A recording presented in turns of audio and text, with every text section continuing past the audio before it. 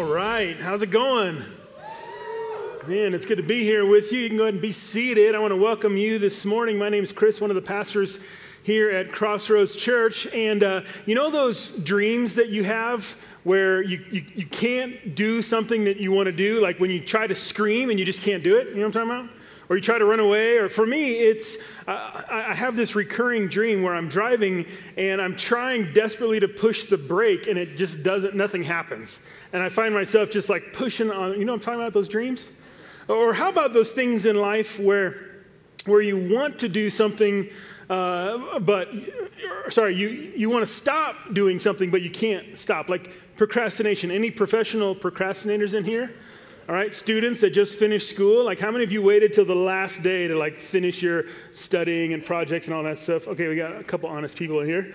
Well, you know, I'm not a big procrastinator, but there are some things I will procrastinate on. Usually it has to do around like if I like doing it or not, right? Like if I like doing it, I don't procrastinate. But if I hate doing it, that's when I become a professional procrastinator. For me, that is painting. I hate painting inside our house. It's just the worst thing. It's the worst thing when it shows up on my honey-do list. I'm just like, scratch that out, put it down at the bottom or whatever. But just to kind of give you an idea, about 7 or 8 years ago, we repainted the entire main level of our house and up the stairs and upstairs. And I mean, there's a lot of work. We also bought a 5-gallon bucket of ceiling paint that never ended up getting used. Our ceiling still has paint marks from the previous color before 8 years ago. That's how much I like to procrastinate painting. All right, anybody with me on painting?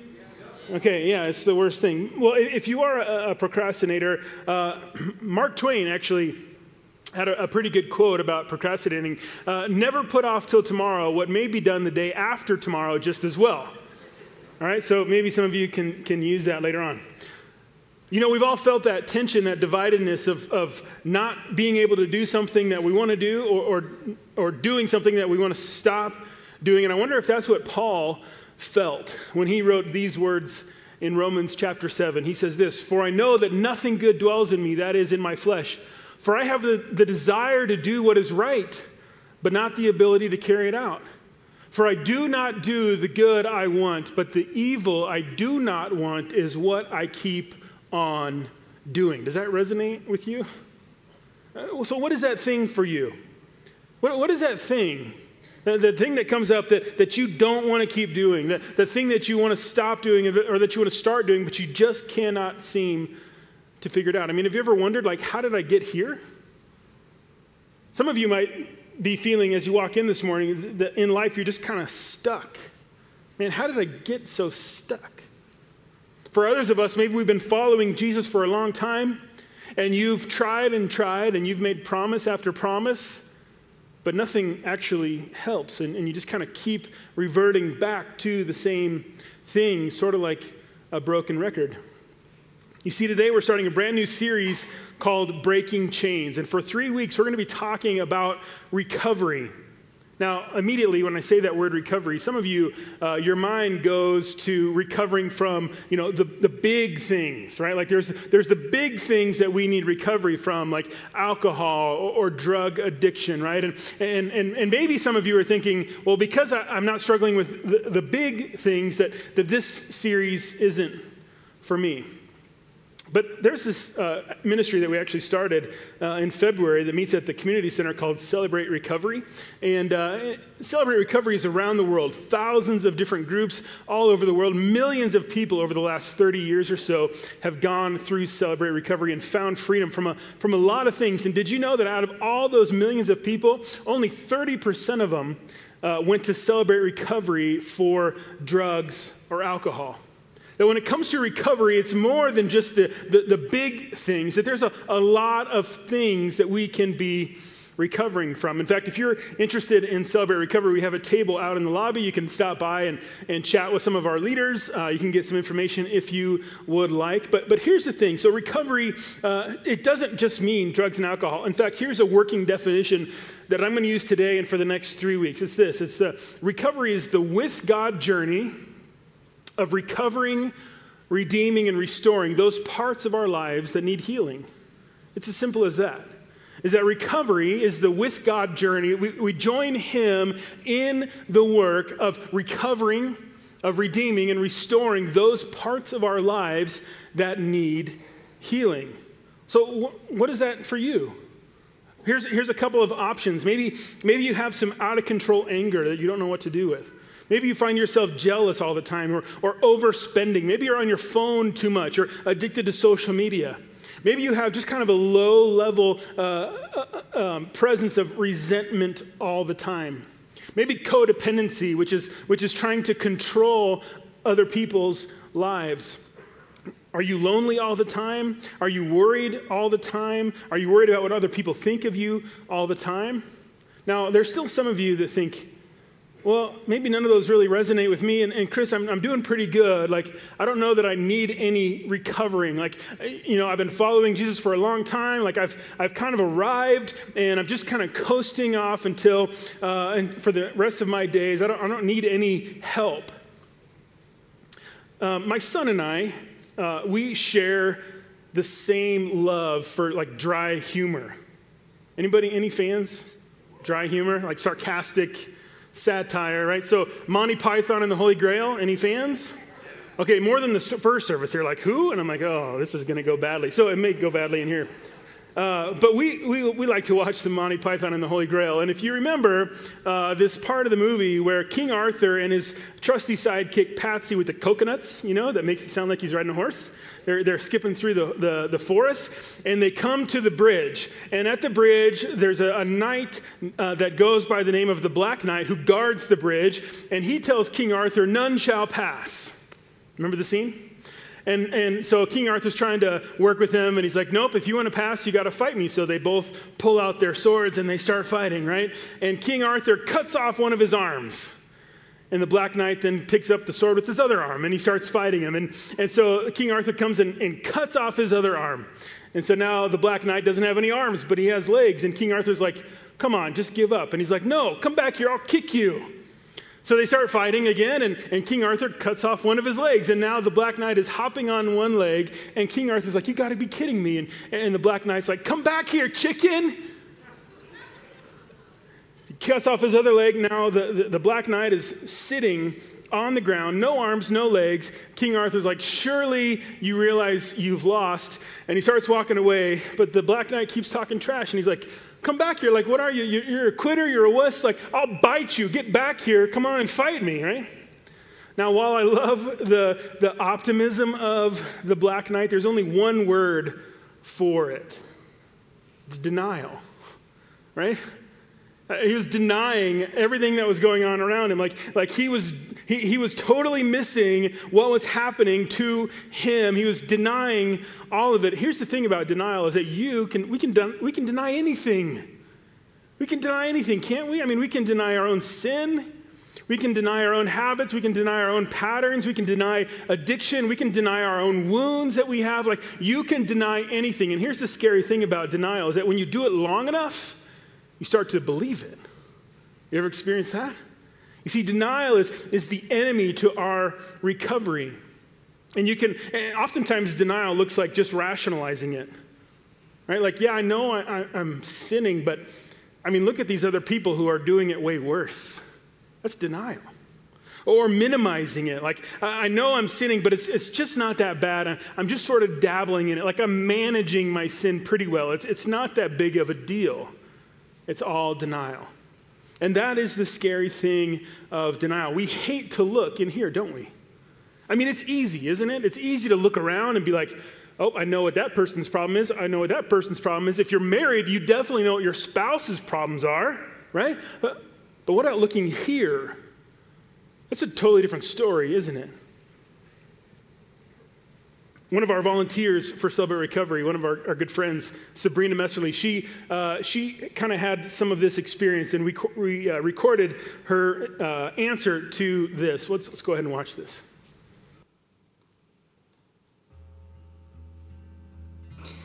Yeah, so when I first started going to Celebrate Recovery, it was by invitation. My husband had been attending a couple times, and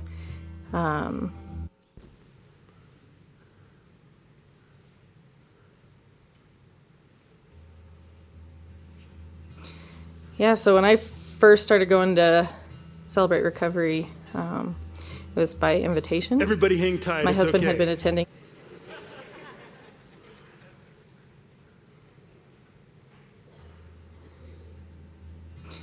Yeah, so when I first started going to Celebrate Recovery, it was by invitation. My husband had been attending a couple times and realized that I might be able to get something out of it too. So he asked me to join him, and I remember going in the first time thinking, there's no way that this is going to be I'm not going to get anything out of it. I thought that recovery programs were for people with chemical dependency issues. I just felt like I was kind of walking into a place where I was going to be out of place. And then quickly after that, probably maybe within my 2 meetings of going, I realized that I had a lot more issues than I was aware of. I struggle with codependency, and I struggle with anxiety, and I would strongly urge anybody who is wondering if Celebrate Recovery or recovery program is for you, that to just come try it out, because you never know what's holding you back. You never know what God has in store for you. And for me, just like the day that I walked in, I didn't even think that I should be there. And 6 years later, here I am thinking that Celebrate Recovery saved my marriage. It changed my life. And I wouldn't be here living the life that God meant for me if it wasn't for the people that I met along the way. And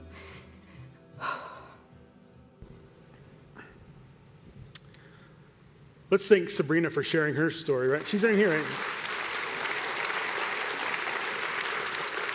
And thanks to our tech crew for making that work. Way to go, tech crew. Well, here's the thing, is that, when it comes to this, you still might be wondering, yeah, but I'm just not sure what it is. So I've made up a couple of lists that maybe this is kind of scratching the surface of, maybe it's just some possibilities. That I wonder if any of these resonate with you. Do you find yourself being a workaholic? Is there drug abuse? Do you easily lose your temper? Do you drink too much? Are you constantly rushing around through life? Procrastination, sexual addiction, do you act compulsively? Do you neglect your responsibilities, spend too much money, addicted to pornography, controlling others, obsessing over everything? Do you yell and scream often? Is there unforgiveness there? Is there bitterness there? Do you eat too much? These are just scratching the surface, but then there's more, right? So maybe do you often feel hopeless, unloved, sad all the time, easily frustrated, often angry, overwhelmed, anxious, trapped?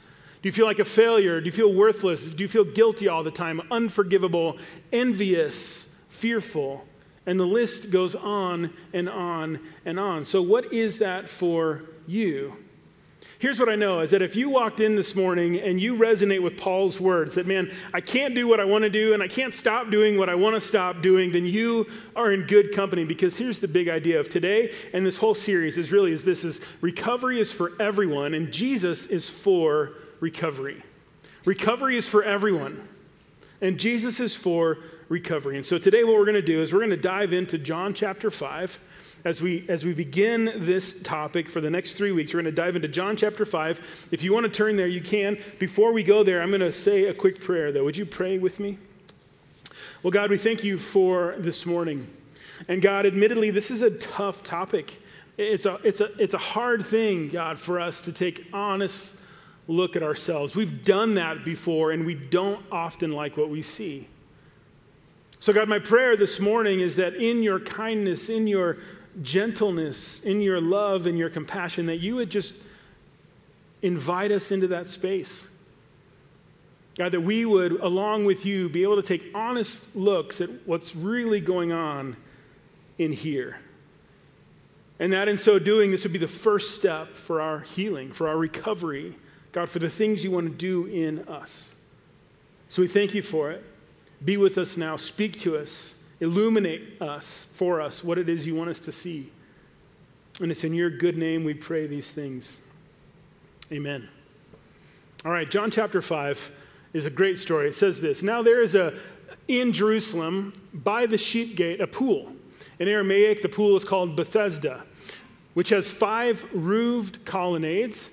In these lay a multitude of invalids, that is, the blind, the lame, and the paralyzed. One man was there who had been an invalid for 38 years. When Jesus saw him lying there and knew that he had already been there a long time, he said to him, "Do you want to be healed?" Now, as we kind of continue this conversation, Celebrate Recovery, they put it in a term that's helpful, right? In a phrase that's helpful. They talk about our hurts, our hang-ups, and our habits. Our hurts, our hang-ups, and our habits. And for the rest of our time, we're just going to look at those 3 things and kind of look at what are the hurts, hang-ups, and habits that might be going on in here, because they're all connected. So the first one, our hurts. What is the definition of hurts? It's the wounds that we get by living in a broken world. Like, guess what? You've been living in a broken world. You have wounds. You have a relationship with any other human being on the planet. You have wounds. You've grown up as a child into adulthood. You have wounds. Like every single person, we have wounds. We have scars. We have bumps and bruises from living in a broken world. That might look like growing up in a dysfunctional family, having relational pain, maybe racism for some of us, childhood hurts and pains, maybe verbal or emotional sexual abuse. I mean, if you have any kind of relationship, you have had hurts. And so in this story, right, in John chapter 5, Jesus goes up to this pool called Bethesda in Jerusalem. And you can just kind of imagine in your mind's eye this pool. And in fact, there's so many people laying around, right, what they call invalids, the cripple, the blind, the paralyzed, that there's so many people laying around this pool every day that they come and they build roofs over it so that these people didn't have to just sit out in the hot sun every day. Hundreds and hundreds of people. We don't know how many, but lots and lots of people. Jesus comes up and he talks to this one man, right? He talks to this one man, but before that, why were they there? Why were they at this pool? I mean, what good did it do them? You see, a short explanation of this is that it was just superstition. See, here's what they believed, is every now and then they believed an angel from heaven would come down and stir up the pool. And what would happen is that the first person that could walk into the pool after it was stirred up would be healed of whatever it was that was going on. Now, this isn't scriptural, this isn't in the Bible, but that's what they believed. What probably happened is that there was a natural spring that would come up from underneath the pool, and every now and then the water would bubble. And a long time ago, somebody started a rumor, right? Like, we don't ever have that happen, do we? Rumors and stories, right? But somebody started a rumor a long time ago that somebody was healed, and this is what happened. And so stories grew to now this point to where there's hundreds of people coming looking for healing, looking for their help. This is where they went with their hurts. This is where they went with their ailments. Where do you go with your hurts? What do you do with your hurts?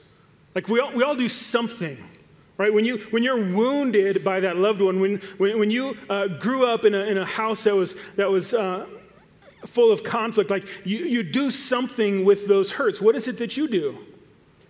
Do you ignore it? Do you shove it down? Do you laugh it off? Do you rationalize it, minimize it? Do you deny it? Do you cauterize that wound? Like, what is it that you do? You see, this is an important question because just like physical wounds left untreated get infected, so do emotional wounds. Emotional wounds that we grew up with, emotional wounds that we carried throughout life that go untreated, that get infected. And then what happens? They turn into hang-ups. So hurts get infected, they turn into hang-ups. What is a hang-up? It's this. It's a belief that we have about ourselves, others, or God that developed from our hurts. You see, it's we go through life, we experience these hurts, and out of those hurts, we come to conclusions. We come to deep beliefs. Oftentimes, these deep beliefs we don't even realize we have, but they're there. This is where bitterness and resentment and anger love to thrive, right? This is where you hear the voice of the inner critic. You know the voice. We all have one. We all have that voice of the inner critic that tells you you're just a failure. That tells you, man, God isn't trustworthy. You'll never be loved. People aren't trustworthy. Don't open up yourself to anyone else. You're just going to get hurt. Just push people away. You'll always be stuck here. You should just give up. You're not valued. You're not loved. You're not enough. Have you heard that voice? What does your inner critic sound like? You see, these are the hang-ups that we get. Maybe your inner critic tells you that you're the only one with the problem you're facing. Have you ever heard that one? Man, I've heard that one a billion times. Chris, you're the only one. Nobody else has these problems. You're the only one. And I tell you what, I love church.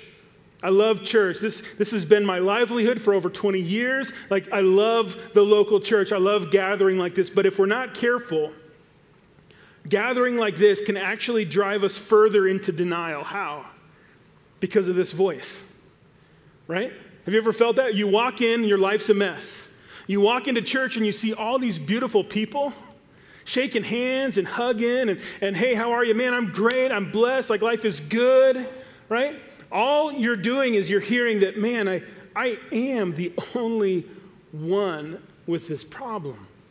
I am the only one going through what I'm going through. And if we're not careful, it can drive us further into our hang-ups. So what are your hang-ups? What are those deep beliefs that you've acquired from infected hurts in your life? You see, hurts get infected. They lead to hang-ups. When hang-ups take root, it turns into habits. What's a habit? A habit is this. It's a coping mechanism that we use to deal with our hurts and our hang-ups. That's what it is. You see, we were never intended to experience hurts in this life. When God created us, there was no such thing as hurt. And as a result, when we go through life and we experience these hurts and we come up with these hang-ups, and we have to find something. We have to find something that gives us some healing, something that gives us even a moment of peace or respite or escape. That's what a habit becomes. What are those habits for you? You see, several of these habits we've already mentioned. Another way to look at it is what do you use to escape? What do you use to escape, to find that moment of peace? Maybe it's an overindulgence in something, an overindulgence in food and sex and alcohol and spending. Maybe your habits are relational sabotage, that once you get to a certain point in a relationship, you just push them away. Maybe your habits involve chemical dependency or controlling other people. Maybe it's sexual addiction, engaging in porn, living a double life. What are your habits? What are those things that you do, that you run to, that maybe have had a grip on you for years and years and years? Maybe nobody knows about them. What are those habits? What are those habits that have developed? You see, you might be thinking, well, I don't know that I have any habits. And if I do, they're not that bad. They're not that dangerous. And I would say, good. Don't wait.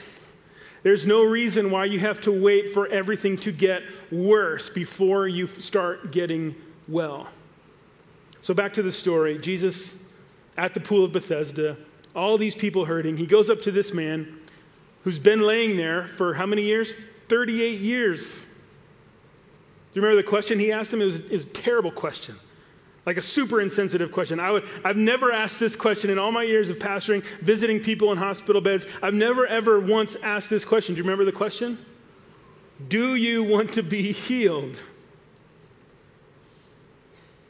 You see, there's few things that hinder the work of God in our lives more than the way we answer this question. There's few things that will hinder God's work in your life more than the way you answer this question. This is the most important question when it comes to our recovery, when it comes to our healing. Do you want to be healed? And you might be thinking, well, of course. What do you mean? Why would you ask this man that's been laying there for 38 years, that's so insensitive? Do you think he enjoys this? Why in the world would you ask this? Duh, I want to be healed. Why did Jesus ask him this question? Why does he ask us this question? Because even though healing is available for us, It was still a choice, and it wasn't going to come easy. It was still a choice, and it wasn't going to come easy. What do I mean? Now just imagine this man, right? People, his friends or family, whoever brings him to this pool every day. He sees the same faces sitting around the pool that he has for the last several years, right? I mean, he has a routine. He begs for money. This is how he makes a living. He has his community around the pool. I mean, isn't it interesting that our hurts, habits, and hangups lead to our community often reflect the same hurts, hangups, and habits that we have? Right? So here he is with his community and his way of life. If he were to get healed, it would cost him. Why? Because no longer could he come and sit at this pool looking for healing. It would cost him his community. He'd probably find new friends, right? It would cost him the way he spent his time every day. He'd probably have to get a job and start providing for himself. He would have to learn how to function, learn how to walk. I mean, these are the things that it was going to cost him. Isn't that strange that sometimes our healing is costly? We want it, but maybe we don't want it. What would make healing hard for you? Is there a confession that you need to make that's just terrifying you?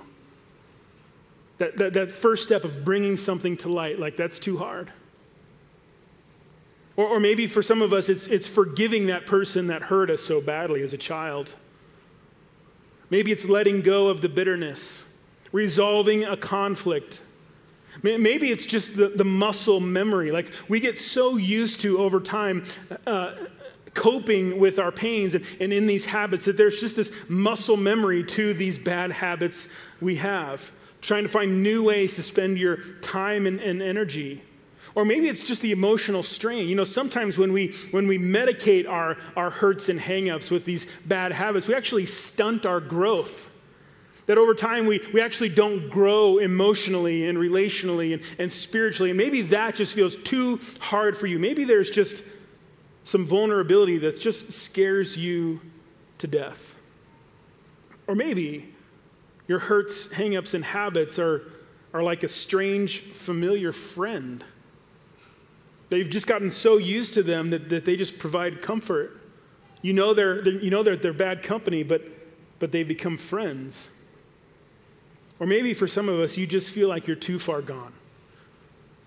Yeah, Chris, that's great for some people who are really struggling or who are younger in life or whatever. But Chris, I've been struggling with this for years and years and years. And man, the road is too long. The road is too steep. Like, I'm not sure I can make that. Like, all of the pain that's going to cause for me to try to find healing in this way. Like, I think instead I'm just going to sort of set sail and finish out my days, just kind of continuing to hide my stuff. Next week, I want to give you just a little bit of a preview. My friend named Jack is getting baptized. I'm not going to tell you the whole story. You got to come back and you got to hear it for yourself. It's going to be amazing. His testimony is amazing. But Jack is in his 70s, and for over 60 years, his words, living double life, living stuck.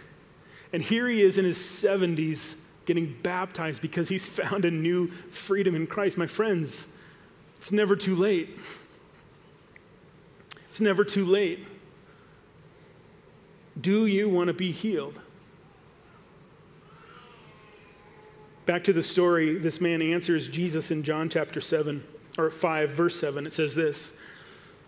So the sick man answered him and said, "Sir, I have no one to put me in the pool when the water is stirred up, and while I'm going in, another steps down before me."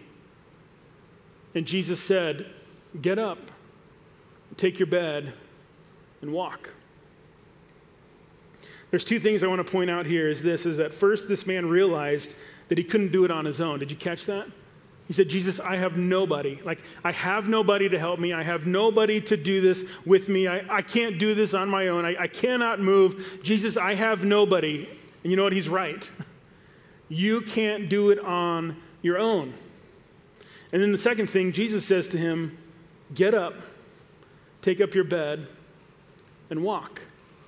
My friends, this is the invitation that Jesus has for you today. Get up.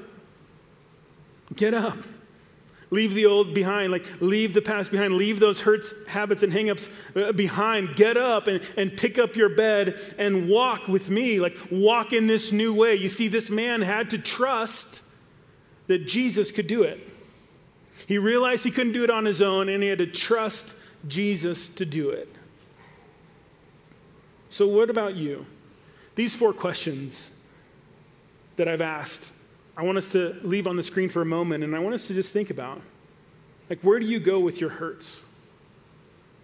Do you want to be healed? Do you realize that you can't do it on your own, and are you willing to trust Jesus to do it? You see, these are super important questions, and in the coming weeks, we're going to be looking at what it means to find freedom and to walk in freedom. Oftentimes, that's where we jump too quickly. Like, help me just get over this really quick.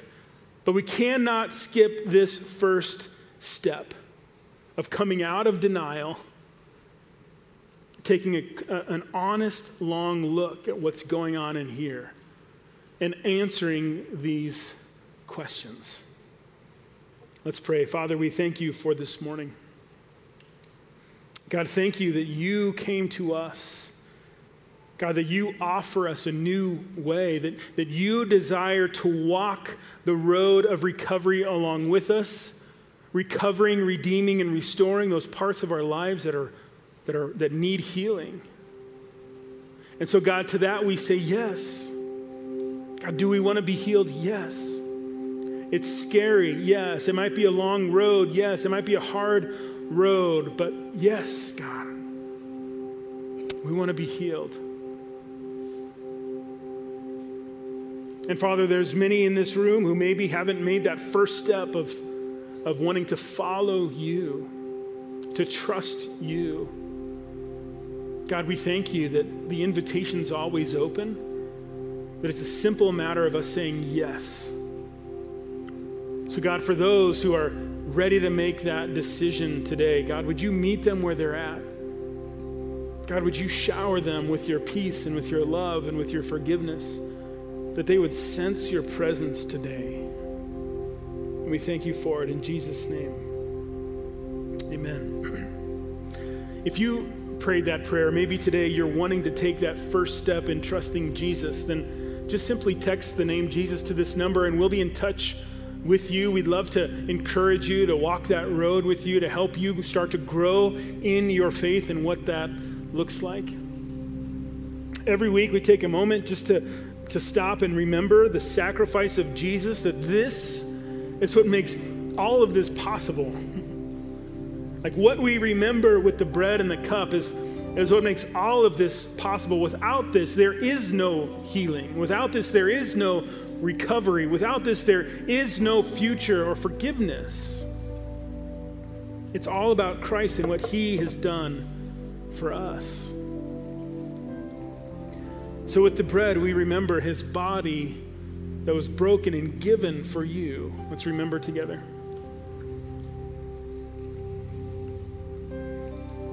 And with the cup, we remember his blood that was poured out for you, the power of God for not only the forgiveness of sin, but for the recovery that we're looking for. Let's remember together.